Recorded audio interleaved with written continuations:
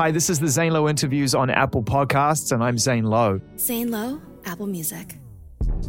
Just so you know about me, I've been conducting conversations in this space for nearly 30 years, and every conversation is different from the last, and I learn a lot every single time I sit down opposite somebody that I'm inspired by or a fan of, and I feel privileged to be able to act as that bridge between the artist and the fan. Today I'm talking with Hayley Williams, founding member and frontwoman of the band Paramore, who found huge success at a very early age. But it felt like with every step toward that success and every great album they released, there was some kind of situation that Paramore had to deal with. You know, fallouts within the band, members leaving and eventually coming back, lawsuits. And by the time the band released their last album, After Laughter, there was a full-blown behind the music ready to be made. Thankfully, the album was a triumph, and Paramore went and did what they do and embarked on a huge world tour, cementing their reputation as one of the world's most successful and beloved modern rock bands. Upon returning home, Hayley Williams found herself no longer in a marriage and with nothing but time to sit at home, be self-aware, and reflect. Very soon, like all great artists, that turned into words, and then those words started to become songs. One song, two songs. And by the time she'd recorded 5 or 6, I got an email saying, I think I'm making an album, and I'd love to talk to you about it. When I went into the studio to hear what would become Petals for Armor, I was blown away. The music was so beautifully made and constructed and produced, and the words, of course, the melodies, and Hayley's performance sounded like nothing she'd ever attempted before. It was clear that she was putting what she was going through straight into the music, and that when it was finished, we would have a very important document on what it is to do self-work. We decided we wanted to have a very different kind of conversation to one we'd had before, one that reflected the very personal nature of the record and was unafraid. And on the day that we connected via FaceTime from isolation, Hayley was true to her word. You're about to hear a fascinating conversation with a brilliant and brave artist who's released a remarkable body of work called Petals for Armor. Stream it as an accompaniment to this conversation right now on Apple Podcasts. My conversation with the brilliant Hayley Williams. So, Hayley, are you comfortable? Are you ready to begin? Or should we just start while you're making coffee? Because it seems like as good a time as any. I'm so sorry for how long it takes. I'm just actually putting a little honey in my tea, so I'm ready to go. Well, we were ready to go. Gosh, it seems like a lifetime ago now. Probably 7 or 8 weeks ago, we sat down in California in the studio and outside the studio where you made this amazing album, which is finally ready to be heard in full. And we had part 2 because the idea was we were always going to go 1, 2, 3 along with the releases. And and so people were supposed to have seen this interview, which I loved and I thought was a great follow-up to our initial conversation. Yeah. I don't know. We never really connected on it, but I just sort of felt like the idea of us hanging out at a time when people are social distancing and not sure how to relate to one another, it felt weird looking back at the interview, as good as it was.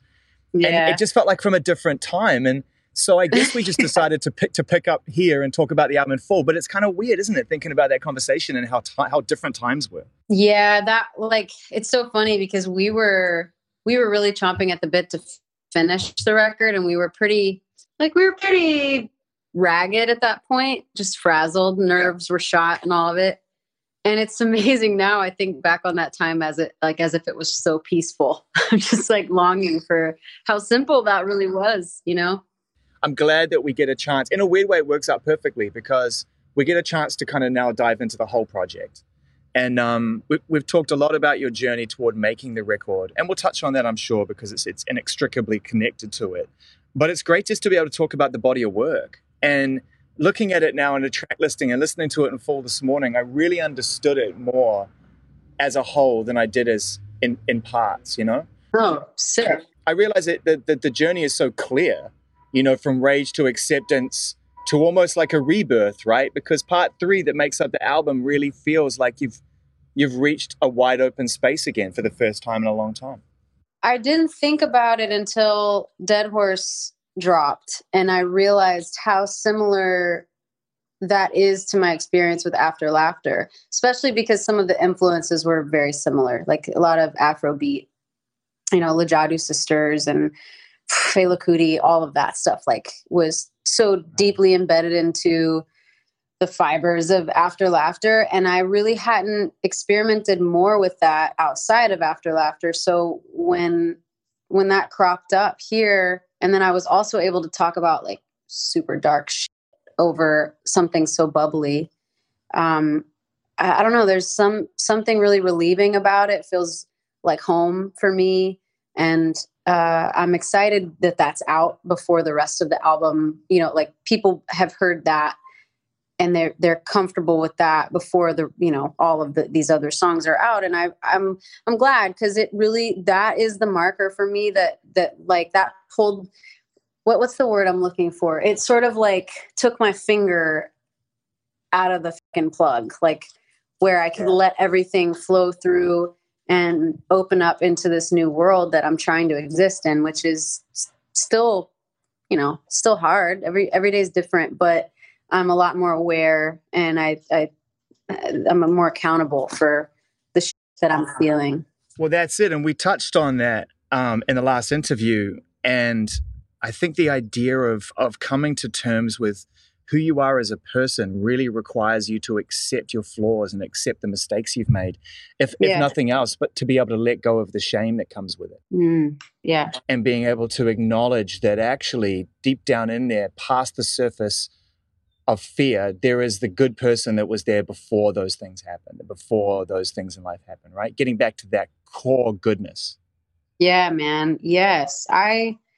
Especially like, I don't know how important this is really to the conversation, but I do think about it a lot. I grew up in the South. I grew up in church, and there are two sort of, I mean, I guess it just depends on your theology, really. I don't know where I sit anymore with that religion, that type of faith, but I think like you're either born sinless or you're born completely and utterly flawed. And either way, you're still striving for redemption and perfection. And I think I grew up with this mentality that I had to be a certain type of good, And as soon as life really hit and I got a little bit older and I started making choices, some of which were terrible for me, I took it so hard as such a failure. And it set me on a really bad path. I think most of my 20s I spent trying to make up for the shame that I felt. There's different ways you could do that. You can either go out there and you could try to just apply yourself in the most positive way and just try to turn it all around and fight. That's a fight. Or you can go the other way and you can kind of, in a weird way, self-destruct and find ways to just validate your own sense of self-worth, which at that time is rock bottom. Yes, yes. And I guess it was the latter, right? Because otherwise we wouldn't have this album, which is Redemption Record. Yeah, man. I didn't realize how much I was opening up about it already with Paramore's last record. I didn't know what I was going through. So that sort of primed me a little bit, but it still didn't get me down to the core of all of it. It just sort of introduced me to the idea of it. Yeah. And I tell people this a lot, especially like the couple of friends that worked on this record, we talked about these songs a bunch. And Dead Horse in particular was tough because it was like, it was like my Babadook. It was just like my shit that lurked for so long. And until I called it out, until I named it, that was it. Like we talked about it in the interview, and you said something in relation to this question. So I'm going to ask again. It's about one of only two or three things I'd like to cover again from the last thing, because I think it was really interesting. That lyric in particular, and the idea that you had to face down the decision you made when you were 18, I think. Yeah. And then you talked about the way it related to the summer before that. And I just wanted you to try to put that in context again, because I think it's important for anybody who's made decisions in the heat of the moment that ultimately have to face them down, that there's a way through. What was it that inspired that lyric, and how did it make you feel at the time? How to talk about such things without stepping on other people's side of the story. Really what got me there was a few things. I mean, one was obviously living through it and living the consequences of my decision. You can only run for so long before you realize you're in the quicksand, like you're just in it. And, my wedding was a tough one. Like it was really, I remember thinking this redeems every bad choice I've made. This is going to do it. And it didn't. I was still the same person when I woke up the next morning.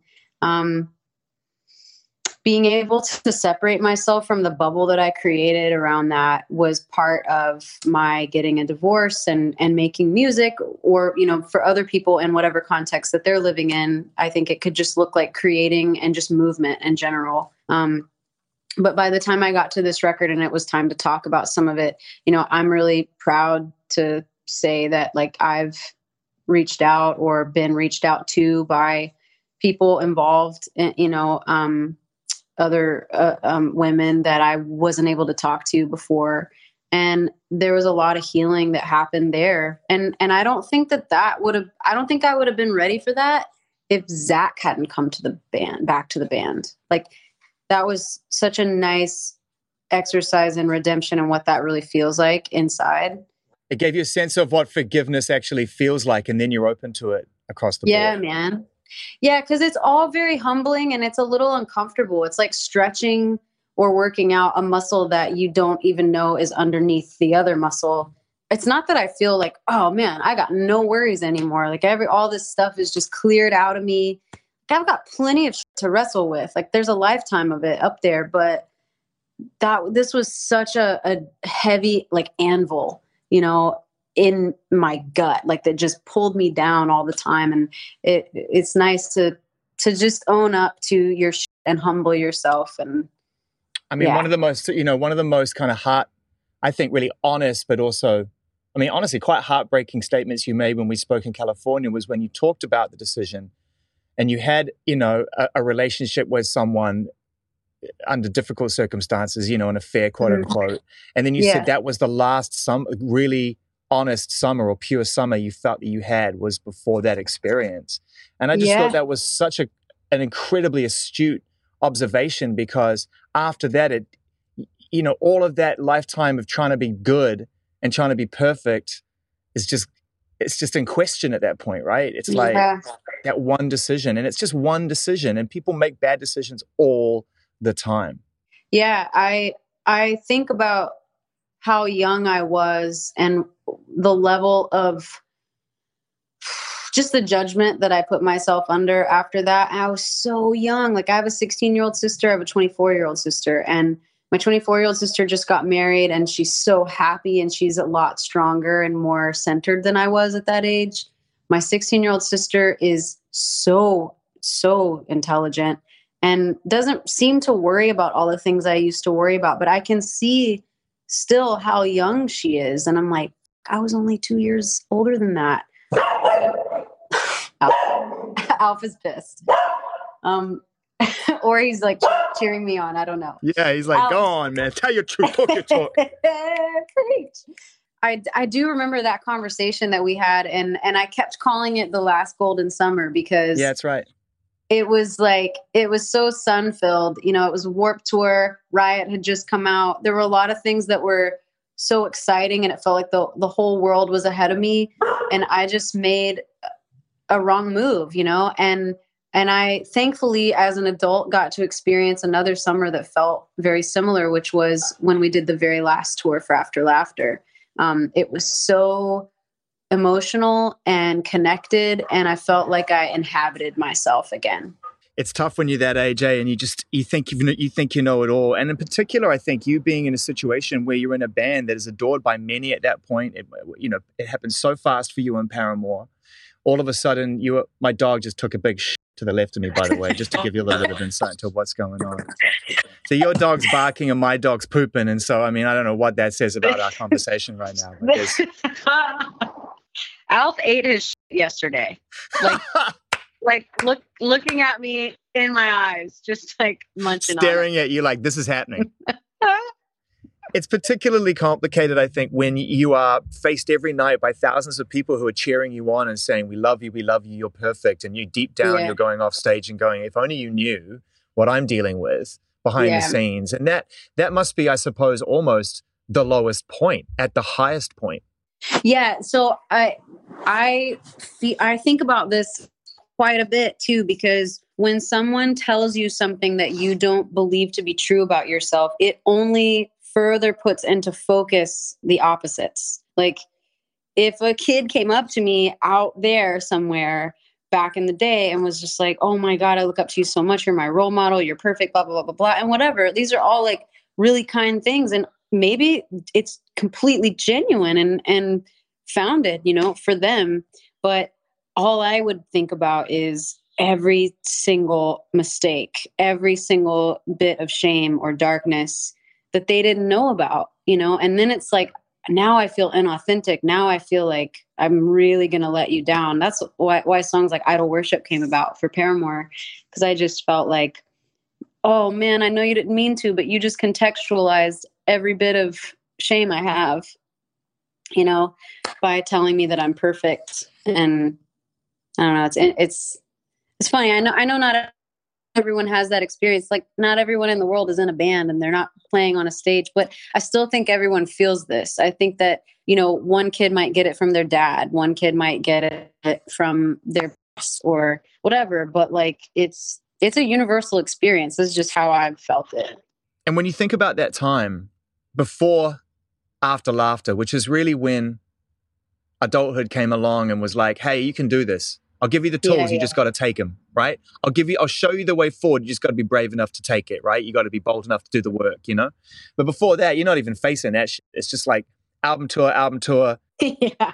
like disaster, redemption, tour, another disaster. Just going. Going. And it was just so tumultuous. I just feel like there was a 5 to 10 year period in Paramore that just felt like every other, and again, we touched on this a bit last time, every other sort of year, there was another lawsuit or another fucking thing that you were going through. I don't know why it had to be that hard. I really don't. When I think back on it, I'm like, man, actually it was pretty simple. Like we got handed a golden ticket, but we were kids, man. We didn't know how to handle it. There was jealousy. There was weirdness about like just the fact that I was, in the spotlight a little bit more, which we denied to no end because we didn't see it in the moment. But there was just a lot of not mature feelings and then also no communication because we didn't have the tools to do that. So, it was tough, but I mean, I'm glad we're still here. And the reputation that developed over that time, which obviously now we realize is completely unfounded, but it must have been tough to, and I think about this a bit I was thinking about this before we spoke this time because it really relates to the way that I think female artists and females are perceived in positions of power and control, which is not a bad thing. It's a great thing. When you have power over your own destiny and your own decisions, that's a human right, no matter who you are and how you're built. Yeah. But I think about during that time, and now hopefully that changes one conversation at a time and one example at a time. But back then, the idea that you were in charge of this band and your male counterparts are choosing to leave and sue you kind of almost painted you as this picture of like this control freak, this like fame hungry, burn any bridge to get where you got to get to kind of person. I mean, were you aware of that? And how tough was that to kind of deal with at the time? Oh, I was well aware of it. I was well aware of it before it was public because before it became like a public matter, with all of the sensationalized headlines and all that, it was still something that we experienced in microdoses all the time. Especially the scene that we were a part of. Like we just grew up playing music in a world where I was generally the only girl, especially the only girl my age, and that's like a whole other aspect of just some of the weirdness that like the ways we got treated early on had a lot to do with our age. And, like I said, we're lucky that we're still here. We obviously got through it, but I still experience little blips of it, which surprised me because I always feel like we've evolved so much. And I think there's so many strong, incredibly articulate women making art and, founding companies and doing things that are just heroic and really cool. And it seems as if culturally we champion these women now and we don't always hold them up to a standard that a man would be held up to, or we do because maybe in some cases it should all be held to the same standards, but I've been surprised lately. I've seen more just tweets or comments, because right now my way of connecting with fans is all online. So I'm trying to do it. I'm trying to do it wholeheartedly. And it makes me, I see the bad stuff too. But I've been surprised. Like, it's a lot of bros on Twitter, man, that just like have shit to say, or, it seems as if they don't like an angry side of me. And I'm like, bro, where you been? I've been angry this whole time. Just maybe not as forthright about it as right now. But I don't know. I'm trying to deal with it in my own ways. Some days I'm sarcastic, passive aggressive. Other days I don't get online at all, or I take a weekend off. Sometimes I try to come at it with empathy, but either way, it was hard growing up, and it's still hard now. Like it's not any like easier, because I'm still the same person. Yeah, I think back to that first conversation we had, and trying to find an environment where you felt protected and supported, that you had a family that you could actually rely on because you'd been through these kind of ups and downs early on in life. And so you're dealing with this kind of strange, subliminal, and at times very obvious judgment from your peers on these tours and in this environment. Mm-hmm. And so you're looking left and right to your team, and one by one, they're picking off as well. Yeah. And you're just like, what the fuck? Not to take you there, but it's important to document it, because I think that, you really have been an instrumental influence in helping to break this kind of toxic principle of not supporting strong female voices in the arts in particular. Yeah. Was the lowest point when Jeremy left? Was that the moment when it was like, I don't know what the fuck to do now? Yeah, I quit the band because I was like, I can't. Well, two things. When Josh and Zach quit, we had already not been good for so long that I think Taylor and Jeremy and I knew it was going to happen. And we kind of respected it. Like, we had enough conversations. It was like, yeah, this is the right thing for them to do. What happened afterwards was just immaturity and sensationalism, and probably a lot of like people trying to cover their own ass financially. But like, and I wonder sometimes, like, was that all something that Josh really thought was the right thing to do, or was that legal advice, or what? Like, remembering that we were kids is very important for me in that healing process, because we didn't know what the fuck we were doing. But when Jeremy left, we were a little bit older. We had experienced more success, which made everything feel even more twisted. And he had a child, and I wanted to be part of that. I just felt like this was it. Like, we were all family. And when it fell apart again, it was kind of like, well, what do I have to live for? Like, I don't, and I certainly don't want another press release coming out and then to hear what people are going to have to say about me, because they're going to think it's my fault yet again. And I just didn't want to deal with it. So my way of dealing with things at that time was to run. Yeah. That was low. That was the lowest point. And Taylor and I I'm so grateful for that time and Taylor's patience with me. He would sit with me at a coffee shop, or we'd go to lunch and just talk about it or talk around it. He never forced me back. There was a moment, right? That was the moment when Josh walked in. And you and Taylor were sitting in the cafe. Yes, man. Because here's the thing. You mentioned this really subtly in the After Laughter interview. I remember it. And it never really landed because I didn't know the full story. So I was just like, oh, cool. You hung out with Josh. Great. Let's move on to the album. Song number 8, And now I truly understand the relevance of that moment because of the timing of it, the way life works, right? Like, that was when it was all going down, right?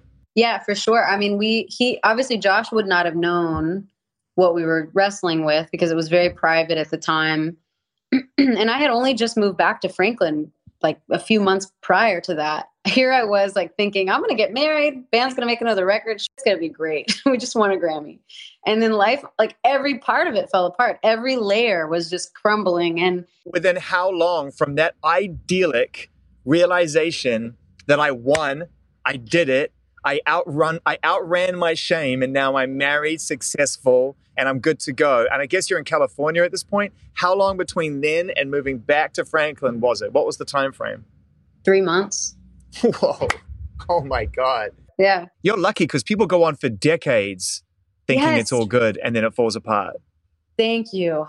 Oh, thank God, because I don't want to know who I'd be if I hadn't already learned some of these lessons. I'm sure there's like far more lessons to go, but these ones were really, really crucial to me. Just, I don't know, like handling a lot of shit and also like getting closer with people who actually are really truly in my life forever. My family, even, like, I wasn't even as close with my family as I am today before I got married.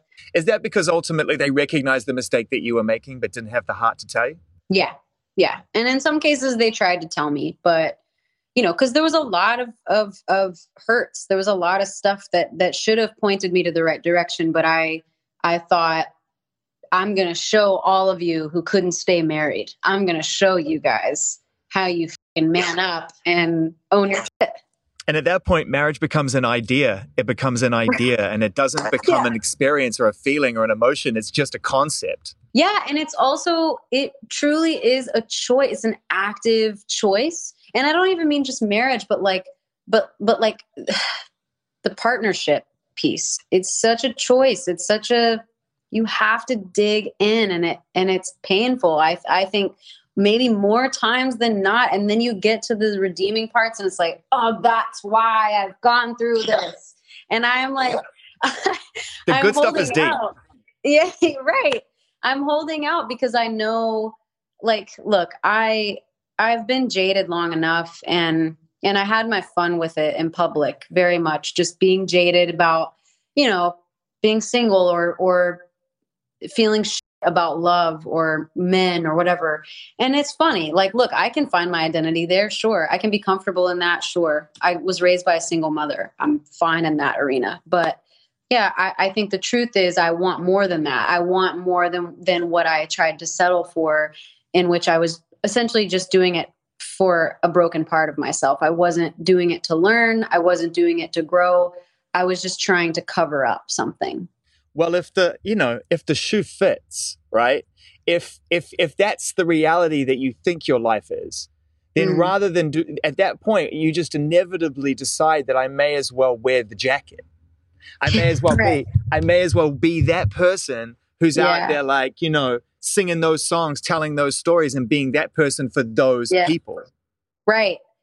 I've done that for so long. And it's not to say that art that we've made was not genuine. Everything we ever did, that was my most evolved self at the time. You know, that was me trying as hard as I could to get to the good stuff, to get to the bottom of what I was feeling. But, you know, I do think some of it comes with age. I think I couldn't have said some of this stuff before because I just didn't have access to it. And therefore, the choices that I have made up until now, not all of those were really well considered choices. They were fly by the seat of my pants, like what's going to soothe me today, right now. And that doesn't help you grow.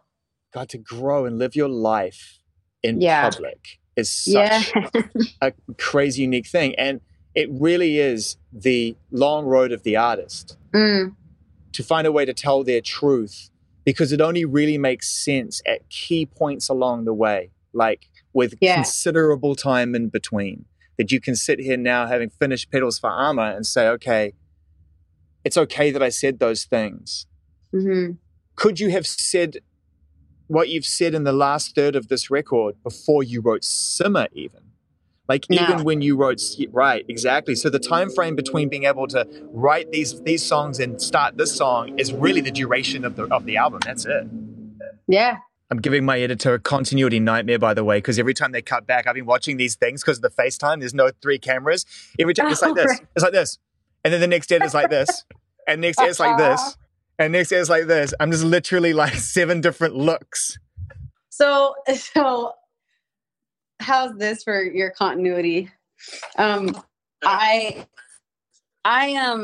couldn't have written any of it, and like it all happened in a very similar time frame to how we're releasing it. So part 1, a lot of it was written in the bleak winter, and Pure Love, which is the first, like the opening track of part 3, which now everyone will have the whole album.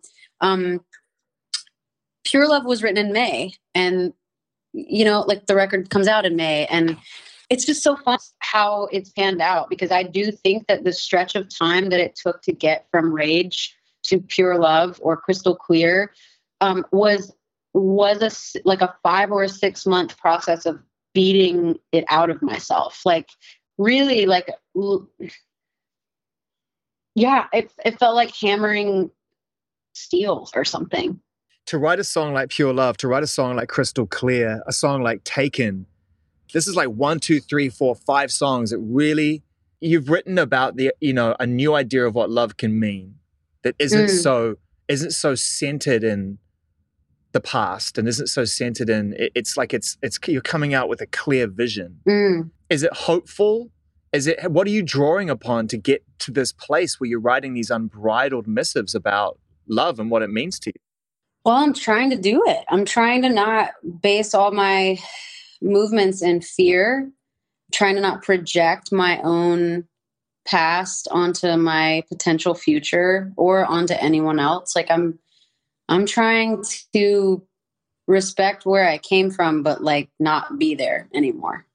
And it's hard to do. Like one day you feel like you're fine and you're moving through, maybe I'm in therapy and I'm like talking about the month that I decided to get a divorce and how hard that was, and, or unfaithfulness and feeling betrayed. And how am I ever going to trust someone again, when they leave for a little while? Because all my issues go back to abandonment, and divorce, or, it's like, when you play games with babies and you do this and you go, peekaboo, like you teach them that you're still there, even when they can't see your eyes. Like that's the whole basis of that game, is essentially to give them security in the playfulness of your relationship.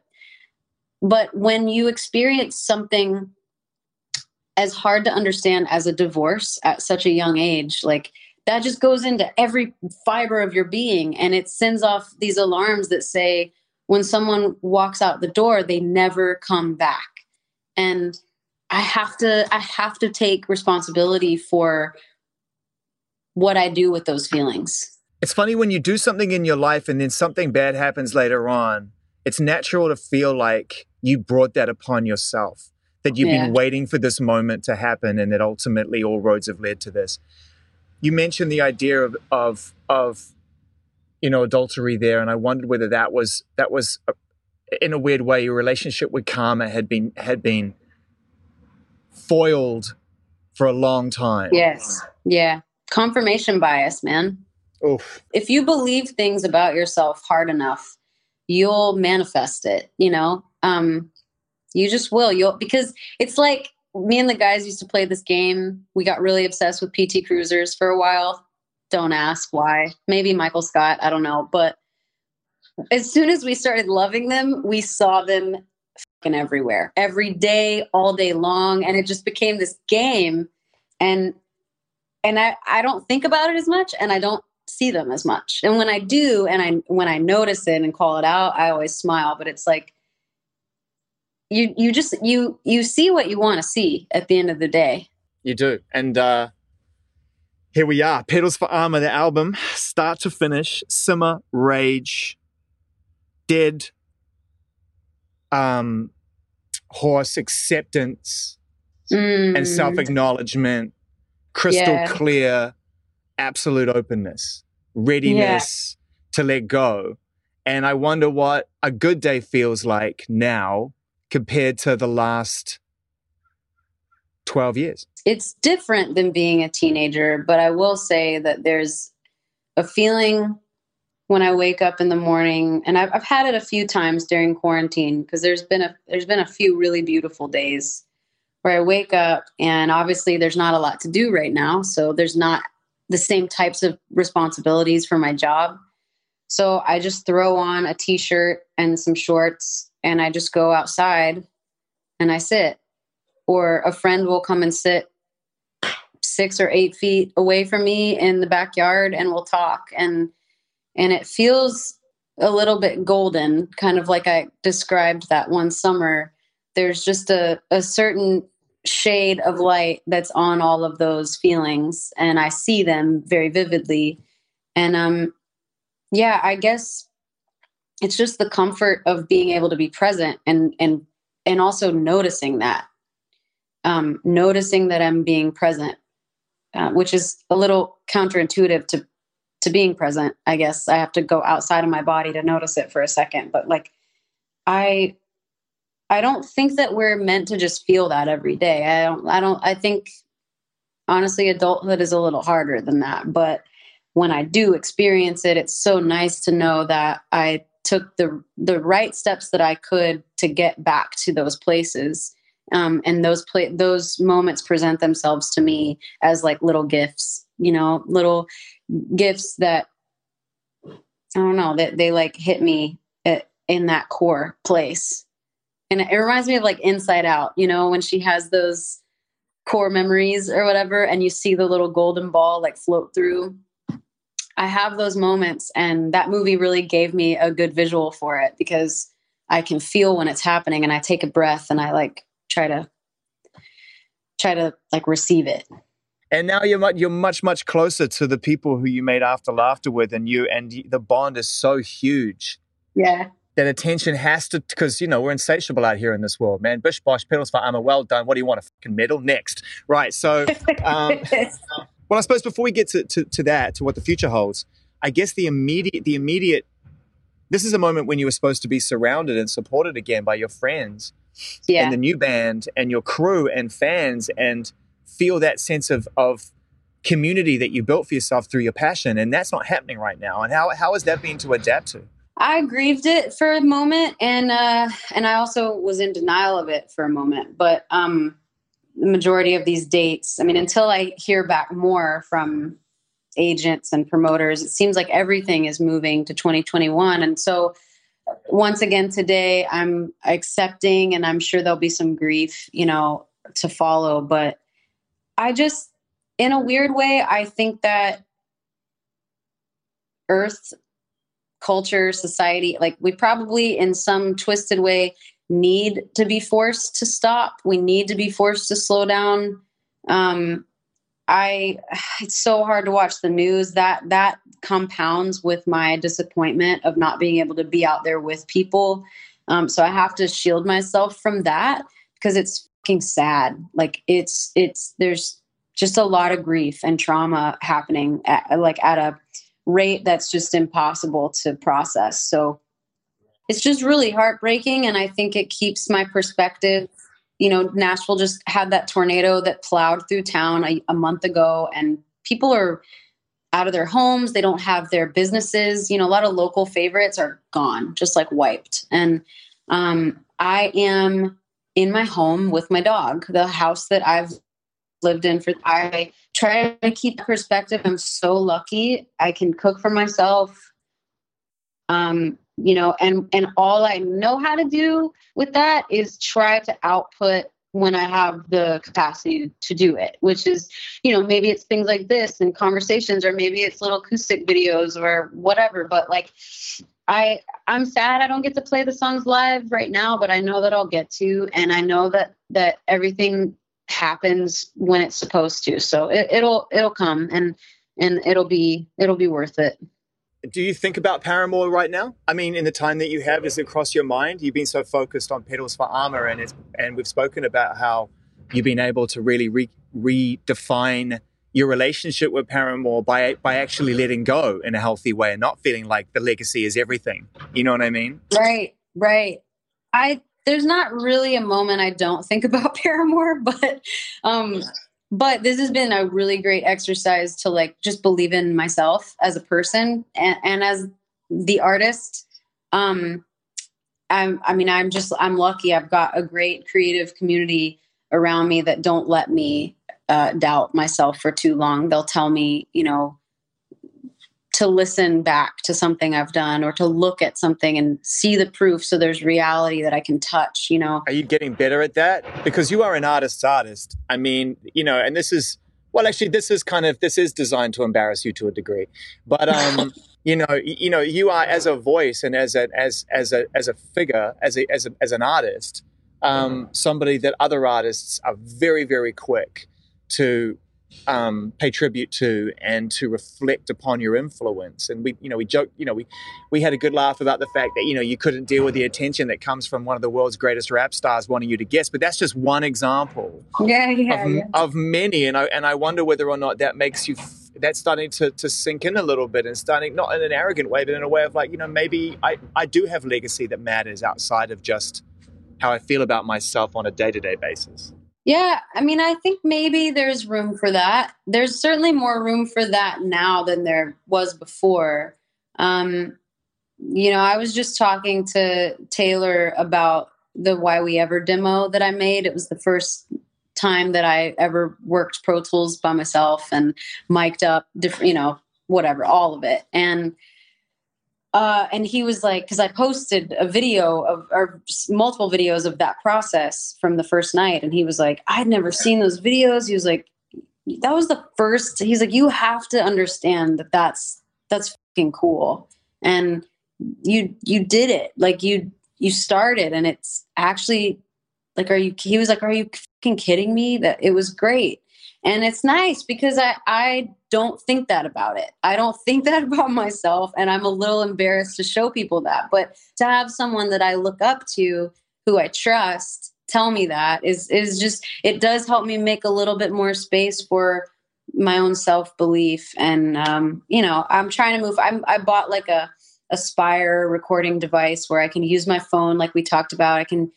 And essentially like multi-track voice memos, basically. And I'm going to try, just doing more stuff by myself for fun and see where it goes. But Paramore, we're definitely talking about Paramore all the time. It's just, it's sort of in passing, or it's just never out of our minds, and I'm excited because we don't know where it goes. We follow our fucking whims, which could change on a day-to-day basis. Doesn't Taylor want to detune the E string down to D? Doesn't he want to go full drop D? I feel like he does, man. I can't exactly put my finger on what he's trying, what he's feeling, but he makes mention of like a lot of bands and artists that we were influenced by early on, and some of those things I don't even think our fans know, because I don't necessarily think that we sounded like what we listened to on our debut album. I think that we expressed it in the way that we could, and, showed ourselves the way that we could. But it's interesting to hear him talking about, we talked about Queens in the last interview that we did that people haven't seen. And obviously, like, the Strokes just put out a brilliant album that we're obsessed with. And those are bands that we were fans of. And Yeahs and The Rapture and all of that got us somewhere at an early point. And I don't know. Who knows if that comes across. It continues. Everybody's so happy that you finished this album, and I, for one, as your friend, am so stoked that we can listen to this now forever. And like I said, it's a document that people should refer to, not just as great music, but as an example of what happens when you're able to see a space in the denseness. You know what I mean? And what it feels like when you come out the other side of that. And I know it's still rough for you, man. You're honest about it. You're honest. You went on social that day and said, I've had a rough few days, and we caught up around that time. And it's, I guess as we finish now, when you accept that it's just going to be like this, and you're just going to get better at accepting that it's going to be like this, it's almost a relief, isn't it? Man, it's a daily conversation with myself too. I think I said something early on in a couple of interviews about really sitting with your anger and asking it questions, and I know that for people that maybe aren't in therapy, that sounds like woo woo and whatever, but really like sitting with yourself and asking yourself why, or investigating what certain feelings really mean.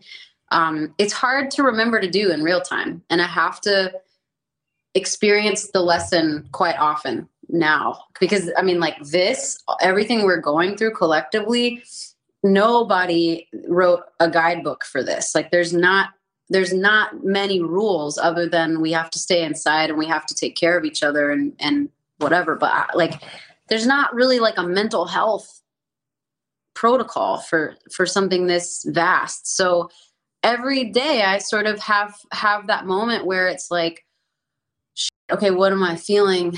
What does that say about me? What does that mean? And what does it want from me? And sometimes it's real shit. Sometimes I'm like lazy and I'm pessimistic and I don't get very far. Other days I do great and I'm proud of that. But like even the acceptance of all of that is important. And I don't know. I mean, we'll see what I have to say when we're making the next Paramore record and I'm maybe learning other things. But right now I'm comfortable in the discomfort of growing. You've been listening to my conversation with Hayley Williams. At Apple Music, we talk to amazing people, artists and musicians every single week. So make sure you subscribe right here to never miss another great conversation. And you can watch the full interview and listen to Hayley Williams' album, Petals for Armor, now on Apple Music.